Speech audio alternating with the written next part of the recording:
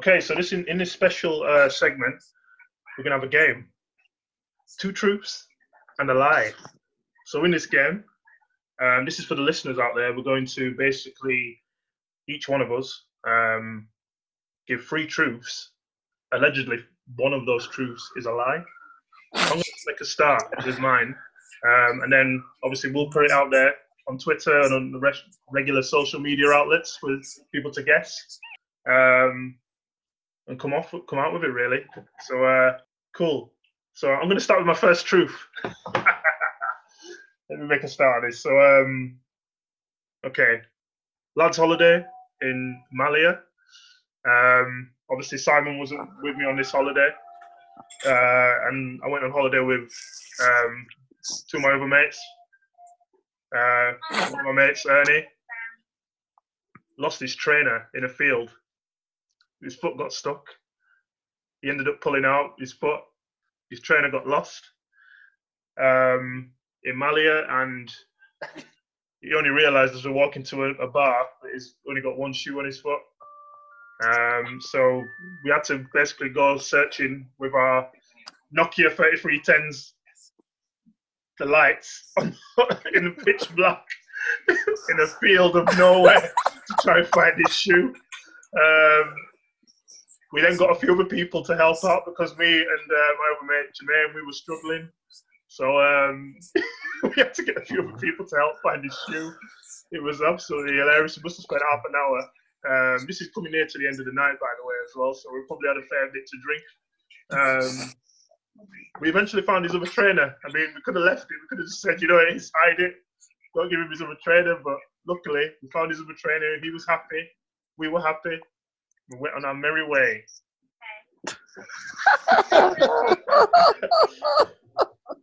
Second truth. Okay, so I've been playing football, and I got injured quite badly, and I believe I broke a bone in my front of my foot. So I carried on playing five-a-side and college football for a long time, and it was painful for a very long time, and I didn't even realise for a while that it was actually broken and badly bruised. So yeah, I had to wear basically two pairs of socks at times just to cover the bruising. And I had to shoot with my left foot. Obviously, I'm both-footed as well, so I could shoot either foot, so it didn't really matter. But yeah, obviously my right foot being one of my strongest, shall I say, even though I am comfortable on the left. Yeah, it was a painful experience. So yeah, I don't know how long it was in. It was broken foot, but it was definitely painful, shall I say. Third truth. Okay, so I was in a club, Majestic. This is one of the Love Door nights. This is uni days, so listeners out there can remember the Love Door nights. They were pretty good nights. And I ended up losing my wallet in the club. So obviously losing my wallet in the club, I rang the club to see if a wallet was handed in. They said no, it wasn't. But about 5 days later, I got a call from the police to say that my wallet is being handed in to the local police station. Can you please come and collect it? So I went and collected my wallet. It had all my bank cards in, my credit cards, my driver's license, even had some money in there as well. So I was pretty pleased to receive my wallet without anything taken. So thank you to the person out there, if you're listening, handing that in. And yeah, that was a really positive experience of getting my wallet back. Yeah. I'll move on to you, Rich. Three truths. One of them must be a lie. Okay, my first story is that I was coming home from work. I was by Leeds train station. I saw a woman that was upset. I asked her if she was okay. She said she wasn't. She asked if she could use my phone, and so I let her, being a almost gentleman that I am. And she used her phone. She came off the phone. She looked visibly more upset. So I said, we'll go for a coffee. Let's go for a little bit of a drink. So, went for a drink, short drinking, we started talking, and she told me that she was really upset because she seen that she drank alcohol. She told me she was Muslim, and she said, "Well, is that going to be a problem?" And I was like, "No, it's like it's nothing. What you choose, what God you choose to pray to, or however you celebrate your faith is nothing to do with me. It's your choice." And then she was she started talking, and it's she was going into stuff, and really talking about some deep stuff. And then she said that she was thinking of killing herself because she sinned. She drank alcohol, and I said, "Well, is suicide a sin in Islam?" She was like, "Yeah." So I said, "Well, how are you gonna repent? How are you gonna get forgiveness off of Allah if you commit suicide?" And she thought about it, and then we just started talking about general stuff, and then we parted ways. And then about a couple of weeks later, I got a text from her friend, and then she was like, "Who's this?" And I'm like, "Wait, you just text my phone. Like, you need to tell me who you are." Then she explained that that you're Richard, my friend. You let my friend use your phone. I was like, "Oh, is that?" So she called me. They were speaking on the phone, and she was telling me that her friend was in a really bad way, and whatever he said to her, it stopped her from. She was going to jump off into the canal or something. So yeah, that's story number one. Story number two is that I traumatized my little sister. Well, how old was she? She was about 7 years old, and she came home from school one day, and she was telling me, she wanted to watch a horror movie. And I was like, "No, you don't. You don't want to watch horror movies. Those things scar you for life." And then she was like, "Well, I'm going to watch it anyway." So I was like, "Look, yeah, you don't want to do this." She said, "Well, her friends recommended a film called Arachnophobia. I don't know if you've seen it, but it's a film about spiders, and spiders like in a very horrific way." So she wanted to watch it. So I said, "Well, she's not going to be. I'm going to keep her safe as possible." And I said, "At any time, will you?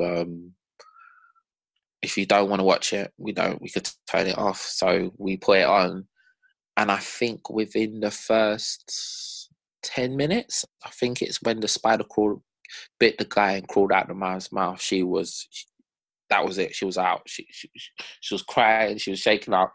She had a couple nightmares for the couple nights later, for the next couple nights. And my mum asked why. I was like, "Oh, I don't know." And to this day, my little sister is scared of spiders. She will call her little brother that's upstairs to come downstairs, and we've got a 3-story house, to go and kill spiders. So yeah, that's not my best moment as a proud brother. And the last story, I'm going to tell you how I got the nickname Bang Bang in school.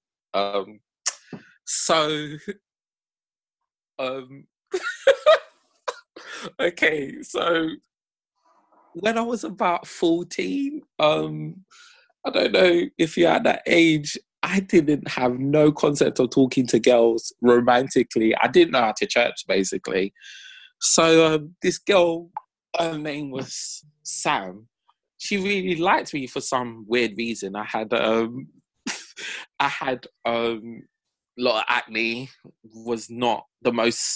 didn't have the most bass in my voice at the time, but she liked me. So I think we bunked off of school. I'm sorry, Mum, I was a good boy. We bunked off of school. So it was a group of us, and we went to the park and went to Mountsville Park. And she was like, things got, said, "Oh, do you want to have sex?" And I was like, "Oh yeah, of course, I have some of that." I was 14, didn't know anything, no concept of, didn't know anything, like did not know anything at all. So she was like, "I don't want to get pregnant. Have you got condoms?" I was like, "No." So she was like, "Do you want to go to shop and get condoms?" I was like, "No, like my mum's, this is my area. Like if the shopkeepers find out I'm at school, they're gonna tell my mum. That's it, isn't it?" It's like, "No, you're not gonna, like, no, I'm not doing that." So in my I kind of MacGyver way, I decided to try and improvise the condom. So I got a rubber band and a Tesco shopping bag. I then proceeded.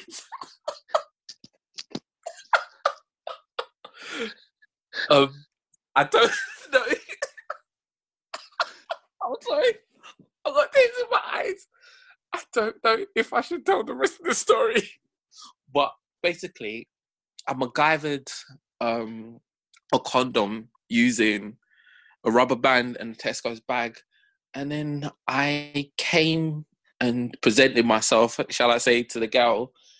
And she just laughed at me, just straight up, like, "What are you doing? Do you have no condom?" I was like, "Look, man, it protects you, it's not going to hurt, whatever." She's like, "Where'd you get the bag from?" I was like, "I got it over there from the floor." So it's like, yeah. Yeah. So then obviously I said, okay, made myself presentable. And I said, "Look, don't tell anyone about this, please." And then I think that was on a Friday. And then this was before the internet and social media. So then by Monday, the guys were telling me how horny I was and like you couldn't be bothered to go to shop or even actually getting the girl to say, telling Sam we could do this another time. So they called me a horn dog and just gave me the nickname Bang Bang. Those are my 3 stories. I'll pass it to you now, Simon. Oh, thank you, Rich. Yeah. So my first one is when I was playing rugby when I was about 14. I think it was 14. I was playing rugby union and I'd made a break, went over the try line to score, and I just lost the ball. There was no one near me. The ball just managed to just fall out of my grasp for some reason. So 14 years old, running back, and one of the opposition supporters, I think it was one of the dads of one of the opposition players, shouted and called me a donkey. So obviously as a 14-year-old, I was seething, but trying to keep the anger inside, using my masculinity. So yes, that's my first truth. My second truth was I was a bit older. Probably about 21. I think it was the first time I went to Thailand, and I was walking along the beach in Koh Phangan, and I'd just been to one of the 7-Eleven shops, bought some water and a bao bun. I was walking along the beach, and a dog started to chase me. So I'd not had the rabies injection on that visit, which wasn't the most sensible thing. So obviously I was kicking myself a little bit because I thought, well, I don't want to get bitten. I'm on this little island. So I turned around and lobbed the bao bun, thinking it was after the food. It picked that up, swallowed it whole, it must have, and then it carried on running after me. So I just turned and chucked the bag of water at it because it was like a 6-pack of water that I had. So I chucked the whole bag of water at the dog and then scarpered off the beach. And luckily, it didn't follow me off the beach. So yes, yeah, that wasn't a good time.